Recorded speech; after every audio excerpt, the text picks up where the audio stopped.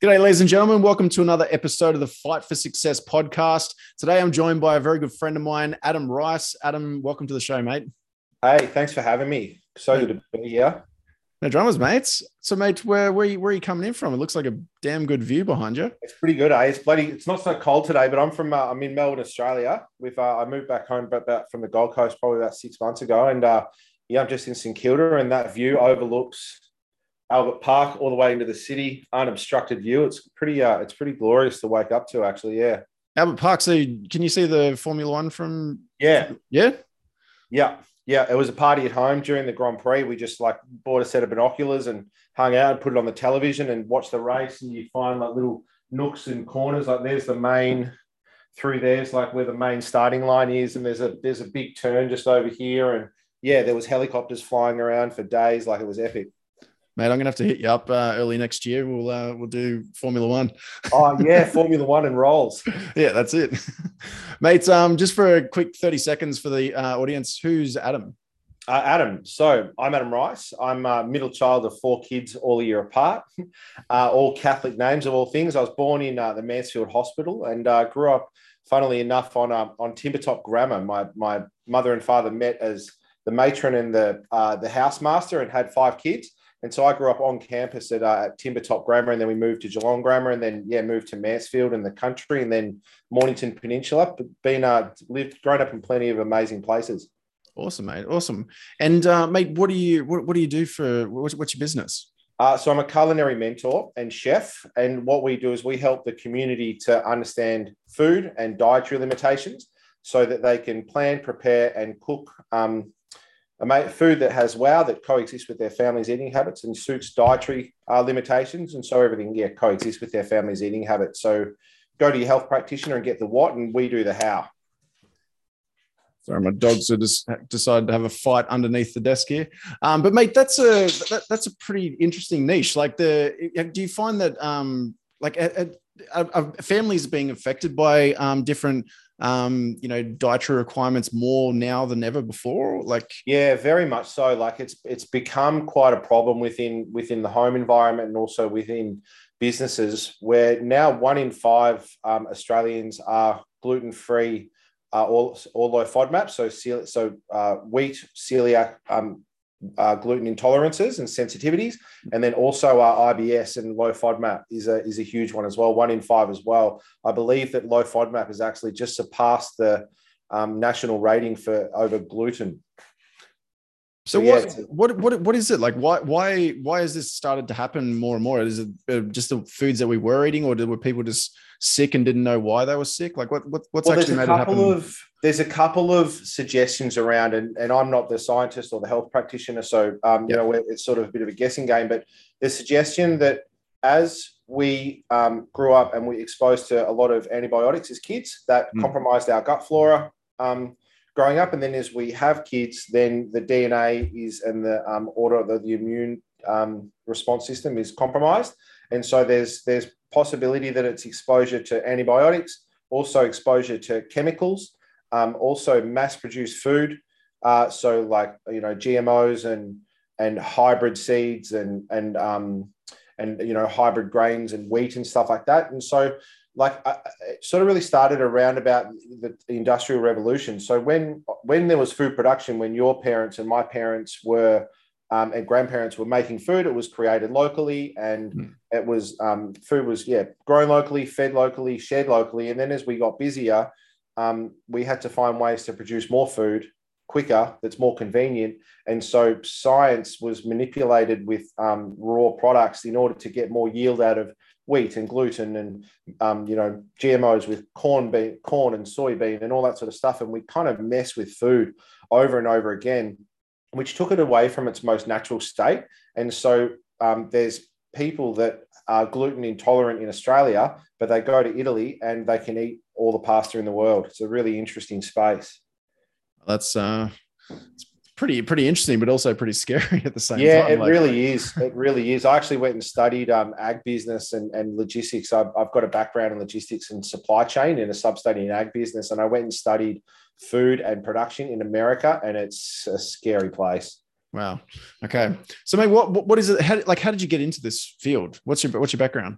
I'm a chef by trade, and I've worked in. I worked more as a personal chef in most recent years, but I've trained in some sort of pretty well-known restaurants around Melbourne and Australia. Ezard, which was a two-hat restaurant. I worked for Cara Martini under Dylan Roberts, the one of the ex-head chefs at Ezard, Chef Dallas Riley, who's from Montalto, and spent a lot of time in the higher end of the industry, QT Hotel under Andrew Harmer, and then ventured and became a personal chef for a long time. Worked on boats, worked in private clients' homes, and private events and that sort of thing. And I was working in a restaurant called Ezard in 2006 or something like that, and a customer come into the restaurant that was lactose intolerant, gluten free, low FODMAP, and a vegetarian, and we had to make 9 courses for them on the fly. Yeah, hectic. In the middle of a busy service, like 6:15, the waitress comes up and says, "Hey, can we do this?" And we're like, "Fuck, yeah, of course, we can, of course."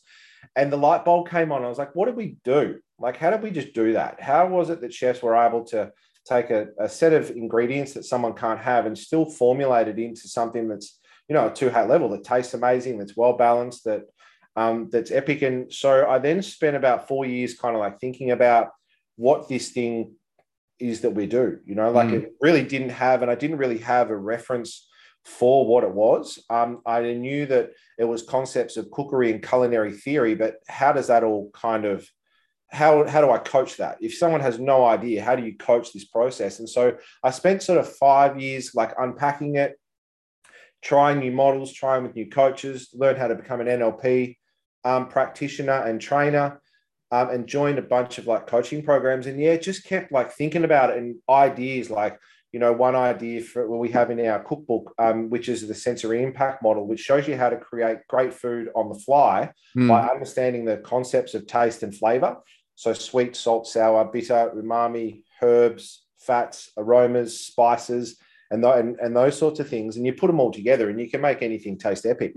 Yeah, right. And so that's one of our modules. And so, I just spent like years just unpacking it, and then, tried a bunch of times to get it to market and failed, and finally got it there. But yeah, it's been quite the journey in trying to figure out what this thing is called food, which I'm most passionate about, and trying to educate people around how to do it better, I guess.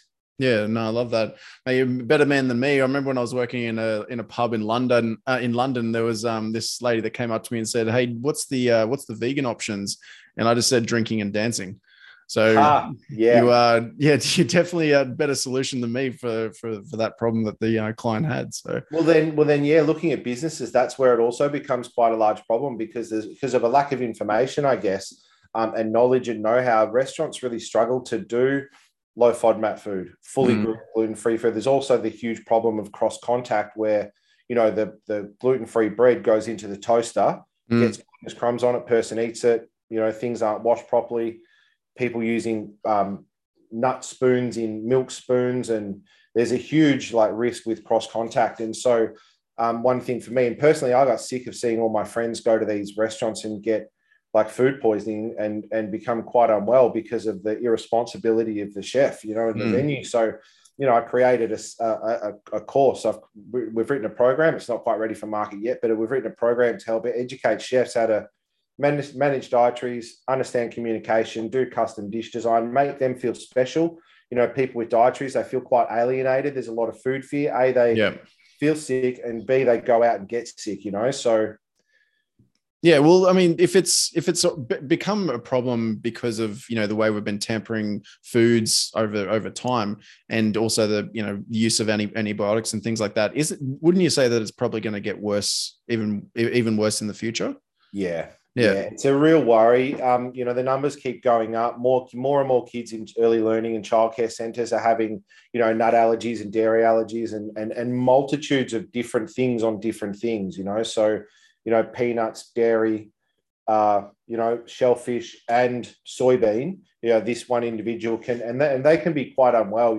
Obviously the end risk is anaphylaxis and people dying, which has happened before. There was an instance in Macrae on the Mornington Peninsula a few years ago. The husband and wife, elderly couple, ordered the same salad, and the wife said no dairy, and there was a mix-up at the pass, and she ate the dairy and tragically passed in the restaurant. Wow. Okay. Yeah, and it happens quite a lot. It happened in a catering environment at a wedding. Kids said the mum said to the waitress, no dairy.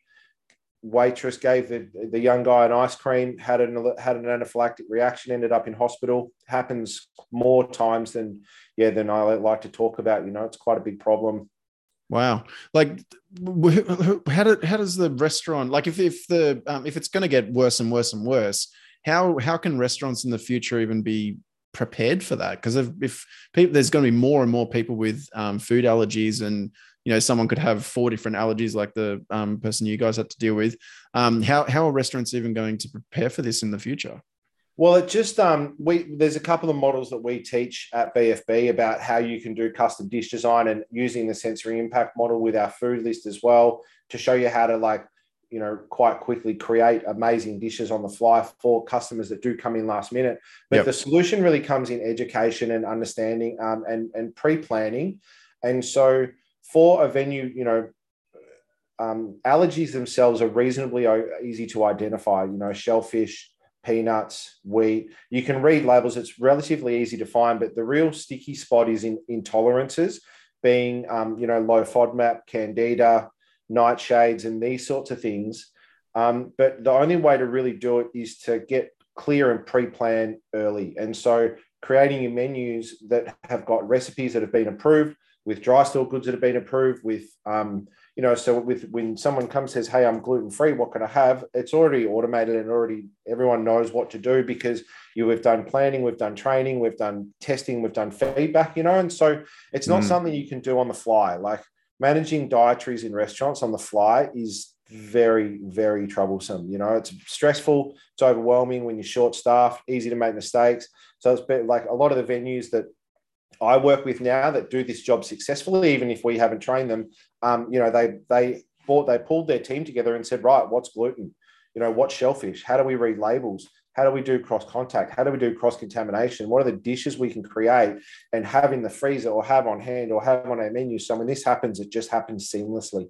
And that's the aim of the exercise, but ultimately, like, reducing the risk for the diner as much as possible, so they can come in and feel welcomed and feel safe and feel like they're a guest in the venue again, So I guess it could open up some opportunity for restaurants to kind of niche, I guess. Like, you see a lot more over the last 5 years. There's been a lot more vegan restaurants, and different types of restaurants that meet people's food choices, vegetarian restaurants and things like that.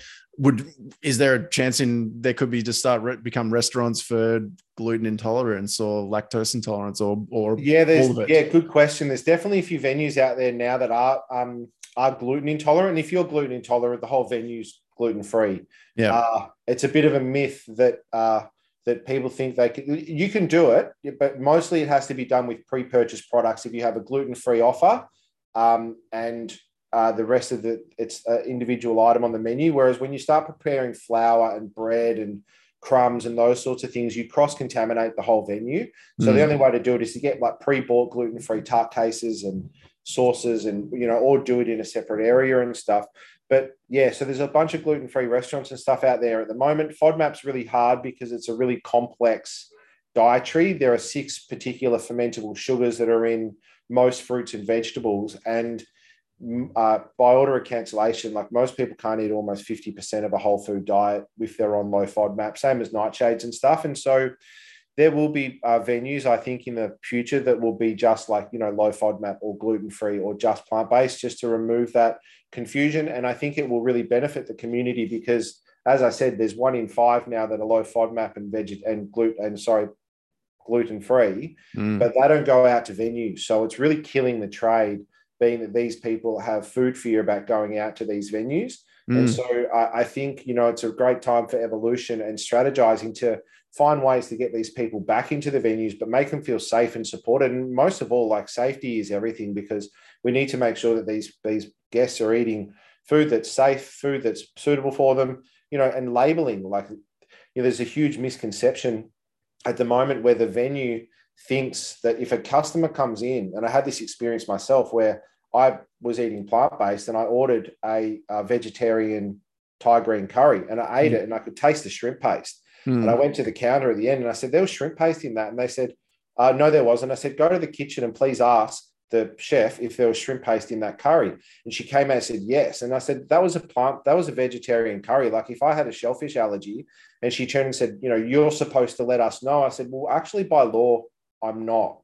And if you put on your menu that something is gluten-free, then by law, the customer expects what is written on the menu, and people think that there's a misconception where the people with the dietaries come in and have to put their hand up and say, well, it's actually, not true. People that are severely ill do that out of their own precaution. Do you know what I mean? Yeah. Just letting this, I'm very unwell. Please make sure that everything's clean, But in the US, the US is a real problem. They've got some really great venues that are doing it well, same as in the UK. And they've got some venues that are not doing it so well. I actually read an article in Broadsheet, I think it was last week, that said that, venues in Australia, people are coming in for gluten-free food and they're getting glutinous poisoning. Like it happens a lot.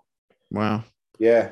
I guess it's not just an education thing for the restaurants as well, but like also an education thing for the people that are struggling with these things to give them some sort of confidence to start going back out to restaurants, right? Like ultimately, if education's on both sides, the whole industry is going to blow up by say 20%. So yeah, how do you educate once the restaurants are up to speed and ready to take on these people a lot more, how do you then educate the people who actually struggle with these dietary issues to have the confidence to come back out to the restaurants? Yeah, great question. And so I think, we sort of foresee some kind of accreditation process with training, so that if someone would like to host it, it may not be the BFB logo, for example, or it might be, a low FODMAP logo, or it might be a particular thing. There'll be a sequence of, training and recipes and that sort of thing, so that a venue will be able to advertise on their menu that they've gone through a particular training. This is something that we're working on at the moment. And these sort of things already exist with, Celiac Australia and stuff like that. Not so much in the restaurant trade, but yeah, I eventually see that there'll have to be some kind of identification, accreditation modality that goes into venues down the future. Probably won't happen for the next 5 years, but yeah, I think there's a real opportunity to create dietary specific meals for people in a venue, which they can come to, because as I said, 1 in 5, it's not something that I'm looking to do, but I wouldn't open a low FODMAP restaurant, but low FODMAP cafes and low FODMAP catering and low FODMAP, these things, like amazing opportunity, because the people that have low FODMAP, they'll know it, because you wouldn't advertise low FODMAP and just wing it. It's very particular and very specific. Same as gluten-free, people that are serving gluten-free catering, they know that, they wouldn't be making bread and doing gluten-free bread. There's a lot of, things, but so I think, training will evolve.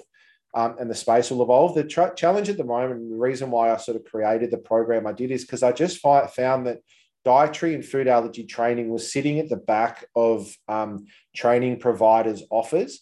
So you can get it, but it's not at the front, and it's like a 2-hour course, you know what I mean? Or it's like a 6-hour module. And what we want to do is talk to people about it and create resources for them, and just continue to give the community, the people at home, it's a bit contradictory, but teach people that have got dietaries how to cook great food at home, so they don't need to necessarily worry about going out all the time. Like the food will show you how to create a BFB is just as good, even not better, than any venue you'll get out. But then also teaching venues how to create great food, but also understand their marketing to say, hey, this is what we do. And there's, as I said, there's plenty of venues now that do it well. There's a gluten-free Facebook group, and they've got hundreds of, gluten-free restaurants you can eat at. And I think the same is low FODMAP. And then, there's a lot of venues that are doing good, because there are a lot of like caring, hospitality operators out there that, want these people in. And so they are unpacking and discovering the ways to help people, invite people that have got dietaries in.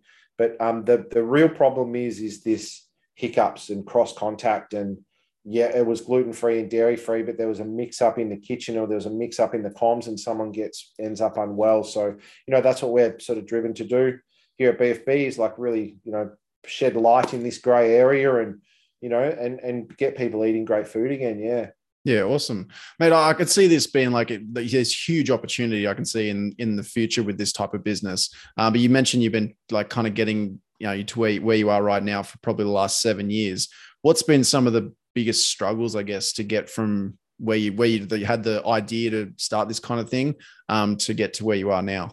Yeah, thanks for asking. So I guess like I was a chef that decided to become a coach, Yeah. and I had no idea about marketing. I had no idea about coaching. I had no idea about selling. I had no idea about copy or anything. And, I started off with a landing page that a friend wrote me, and it was like, okay, we're up.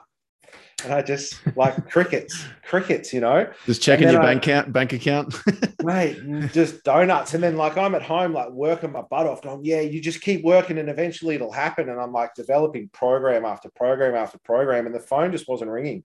So then I went to another marketing company who remained nameless that took about $8,000 of my money and then 9 months worth of back and forward and fluffing around. And in the end, we sent them a cease and desist. They didn't even get my product to market. There's a few variables that I admit that I did, but sometimes I think we get caught in the pretty thing with some marketers and coaches and sales guys, and they're like, yeah, we'll do all this stuff. And then they either can't do it or they do a part of it and then want to charge you $2,000 a month for maintenance, Yep. And so then so at that time the brand was Alachef, and then I joined Taki Moore's $1 Million Coach program. And awesome.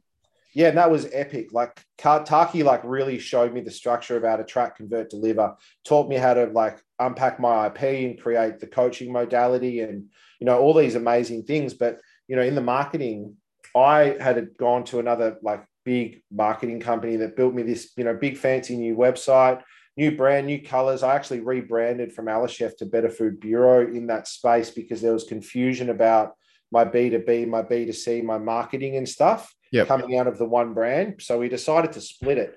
But then in the end, I've actually put it back together and, the marketing's the same. But, I went to a big fancy marketer and spent about $8,000, $7,000 for a website. And then they wanted to charge me $2,000 for maintenance. And so the whole thing flopped. And then I joined Taki and reached out to a marketing consultant who's now a close friend of mine. And she helped me write all these things that I'd created, these like big fancy frameworks and names and, the one-day dietary fix and culinary reboot. And it was just like, still wasn't selling. And then I joined Ryan Bowles' Profitable Group Academy. Oh, yep. And in the first like month with him, I'd moved on from Taki. I'm like, mate, why isn't this? I said to Ryan, I'm like, mate, this stuff ain't selling. I said, I'm posting and no one's reaching out. Barely anyone's liking my comments. I'm like, this has cost me like probably about 70 grand at this point in about 5 years of development. And then so I worked with Chris Benetti. Do you know Chris Benetti? Oh, yep. Yeah, Chris Benetti and Ryan and a couple of other marketing guys. I went to them and I'm like, I need help. Like, what am I doing? Like, I'm doing something wrong. Because at that point, it was me driving the boat, me doing the learning and then implementing. And so they basically said, your niche can't identify themselves in your marketing. Your marketing is too transactional, not transformational. People are coming to your website and they're already sick and scared. And all of your stuff is way too intense. It's way too scary. And so at that point, it was like, do I reinvest? Do I pull the pin? Because I was over it at this point, like 7 years, no sales and about 70 grand in. I was like well and truly over it. And it was like, do I pull the pin and lose any chance of recovering any of the funds that I put into it? Or do I reinvest and try and save it? And I went back to Prue, my marketing consultant, and I said, strip it right back, everything, pull all of our simple cooking classes, simple coaching classes, simple workshops, like anything that feels too complicated, like we change it. And then so I, put another 7 grand and rebuilt it. And then when I put my offer out in the first week, I made 5 grand in sales. Oh, awesome. That's awesome. Yeah, smashed it.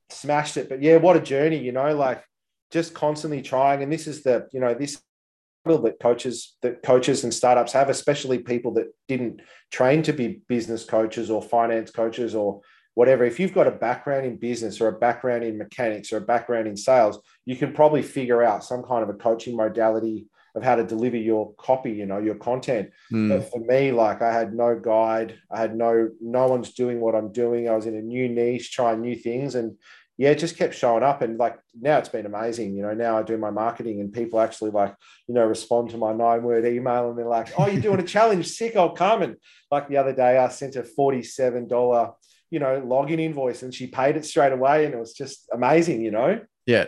No, that's awesome. And it's a big thing when you go from being like the technician, you know, being the chef or whatever else, and then trying to then start the business, right? There's so much more to it when you do get into the business side of things, So that people just don't realize about. Yeah. It's why so many moving pieces. And if there's a like in a funnel, if there's a missing link in a funnel, your whole funnel doesn't work. And you could run it for months and then not even realize why people aren't connecting until you go, oh, damn, I've got spelling errors all through there, or my messaging isn't right, or whatever it is, you know? Yeah. No, that's it. So, mate, I guess you've gone through a bit of a cash eating monster kind of phase of, you know, burning through cash. What could you what's some of the biggest learnings you've had through that process, and what would you have done differently if you knew what you knew now and you could go back 7 years ago? Definitely. I joined the Aureus Finance challenge, and I knew that the business was costing me about 10 grand a year, you know, 10 to 15 grand a year, and it could have gone into a car, or it could have gone into a bunch of different things, but I was also drinking, and not drinking heavily, but like I love eating out. You know, I love restaurants and I love going out for lunches and I love like, you know, entertaining and stuff. And so I did the challenge with you guys and I realized like that I was gushing money, you know, when I did that 30-year projection, it was like one of the biggest wake up calls I'd had since I sort of started deciding I was going into business. I was like, I've got big holes that I need to fix. And most of it was just because of the $70 or $80, you know, lunch out. It was the $200 dinner out with the boys and beers on the weekends. It was the, you know, buying a $200 jacket or whatever it is. And I was like just gushing money. And so I reined that in. When I came home, I quit drinking about 3 months ago and instantly like saved, you know, $2,000 a month easily. Wow. You know? Yeah. Yeah. And what you can do with that $2,000 a month is just massive over a long period of time, isn't it? Oh, well, it's completely stabilized the operation of the business. Yeah. You know, like I wasn't trying to earn 10 grand through cooking and then like back pay and forward pay as many contractors and staff as I could. You know, now it's like I've set it up so it's a weekly, ticks along weekly, and I know what I've got to put in it. You know, I'm working towards saving for my safety net and so my biz ops and stuff. So as you guys say, you know, if you take 3 months or nothing comes in for 3 months, can you still operate, you know?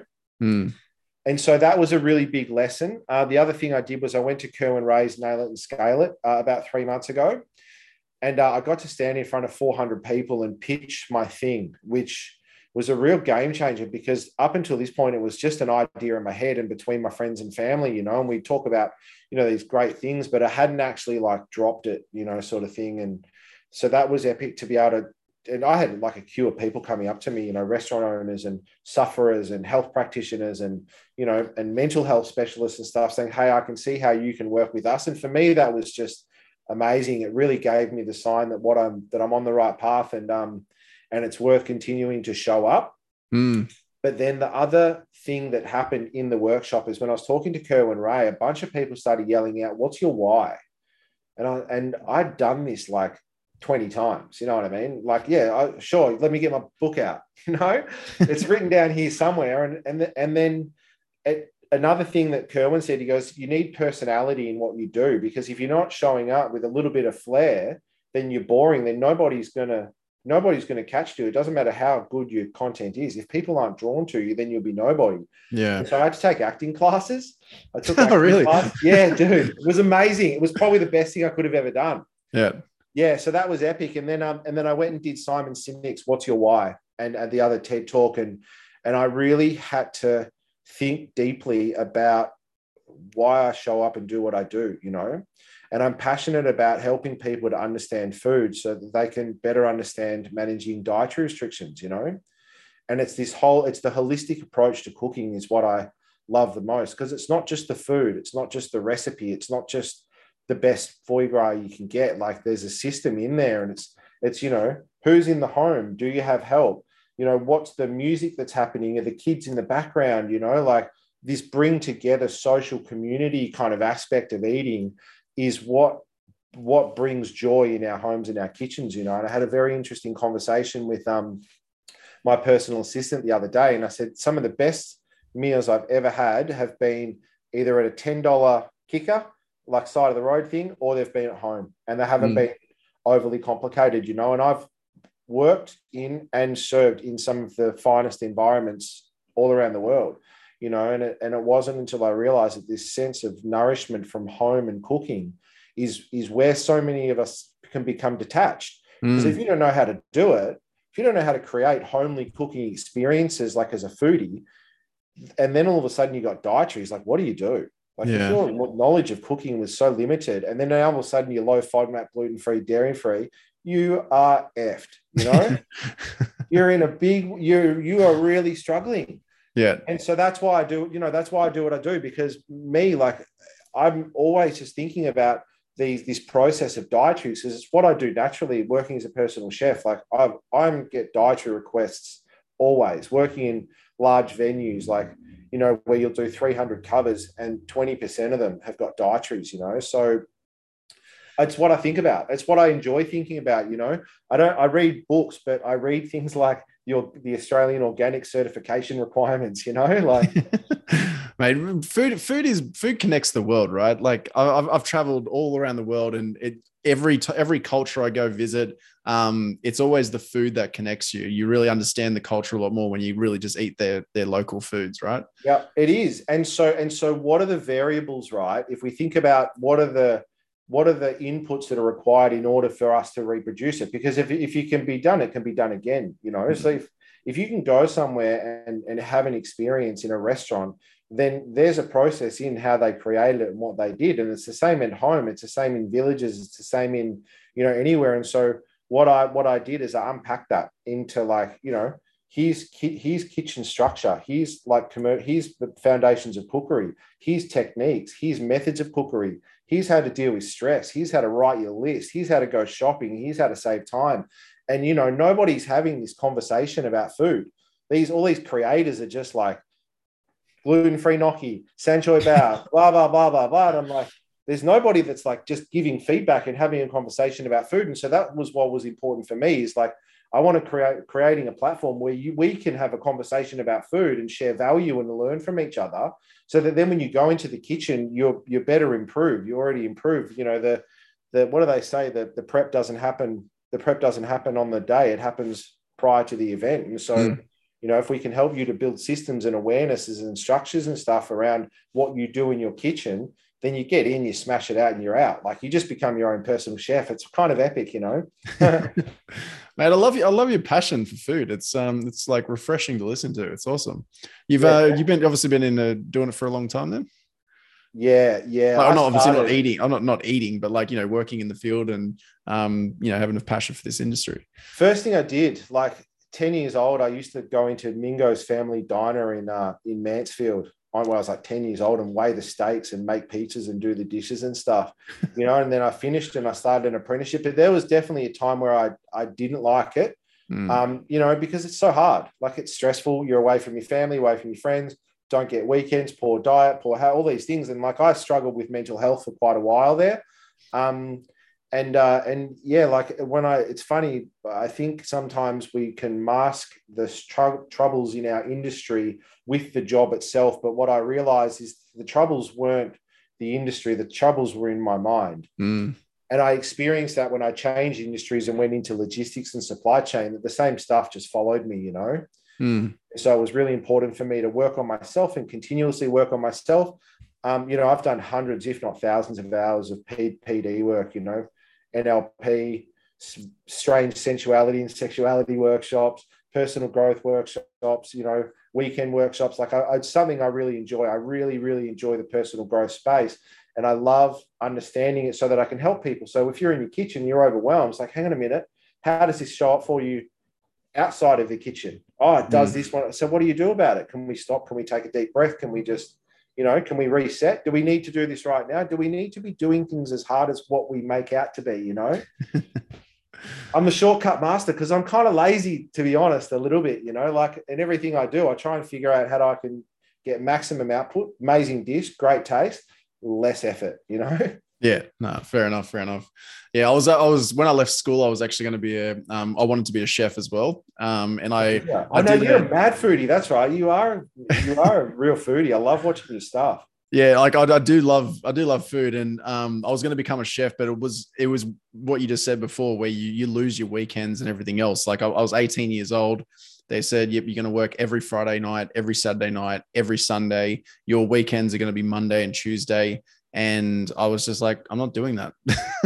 Yeah. So I just thought I'm Yeah. just going to enjoy food outside of work and then just go work in 9 to 5 and have my weekends. So that's what I And do your decided to do. thing. Yeah. Yeah. It's interesting that, my journey around food, like it kept calling me back, and I made great money from it, like at my peak, when I was working on yachts as a personal chef, I was between like 150 to 175 grand a week, Yeah. broke as hell, Yeah. like still in debt. Yeah. Crazy Yeah, so time. the more you earn, the more you spend, isn't it? Oh man, and again, like thanks to the Aureus challenge review, and like use this as a shout out because it was epic because it really helped me to get clear on where my money is going and what my future looks like if I don't pull those levers. Yeah.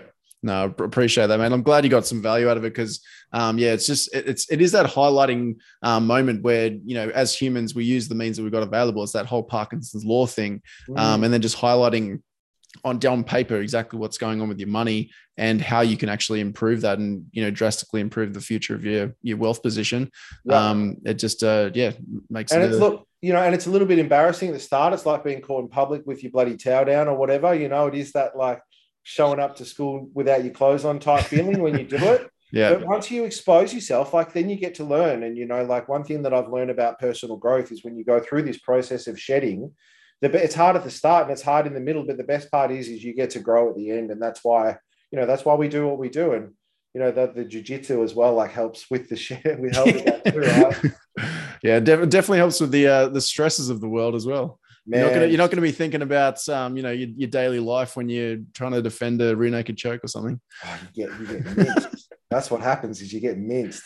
Yeah, that's it. Yeah, I'm going for my blue belt this weekend. Oh, are you?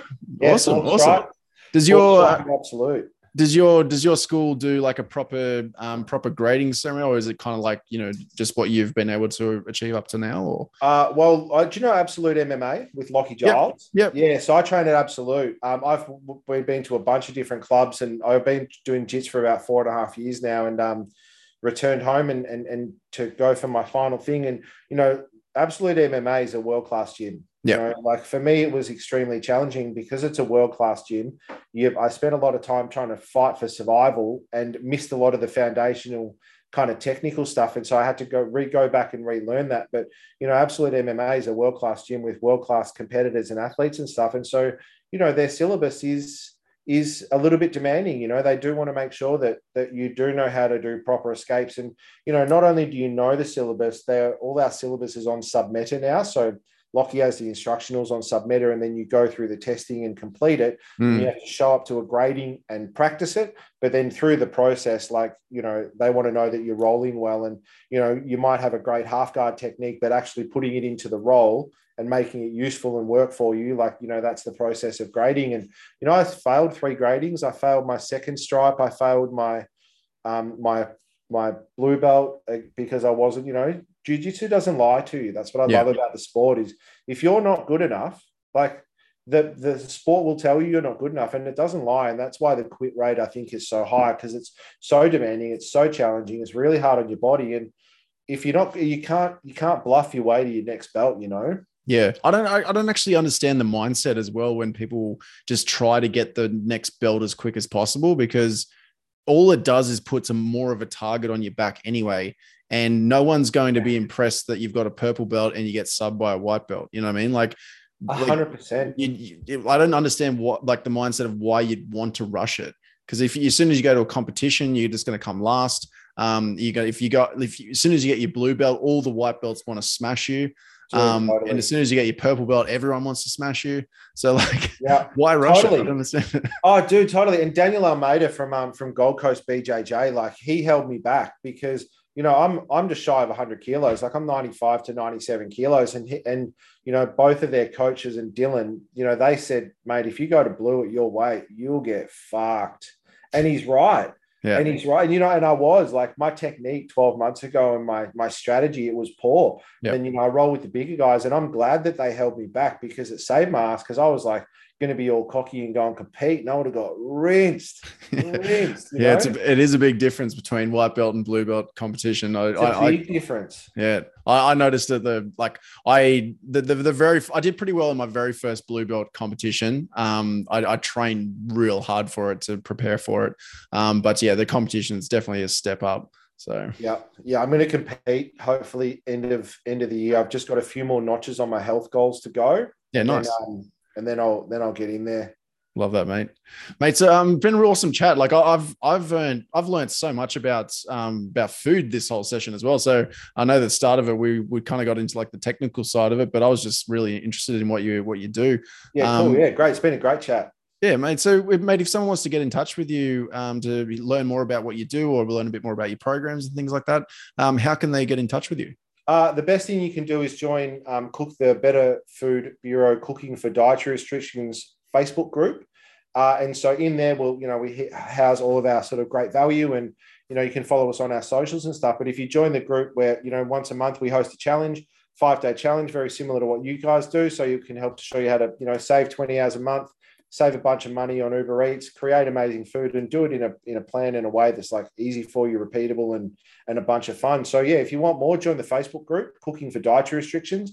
But I'll also provide you the link. I've got a little link in bio, so you can download our cookbook, join the group. There's a bit about what we do, follow our channels and stuff. But yeah, join the group. It's the best way to move forward fast. Awesome, mate. I'll put the links in the show notes, and for anyone that does want to reach out to Adam about anything to do with this, please feel free to reach out to him, because I think you're going to get a ton of value out of it. So, mate, really appreciate your time, and thank you so much for jumping on. So good. Yeah, enjoy the rest of your day, mate. Thank you. No worries, mate. Chat soon. See ya. Bye.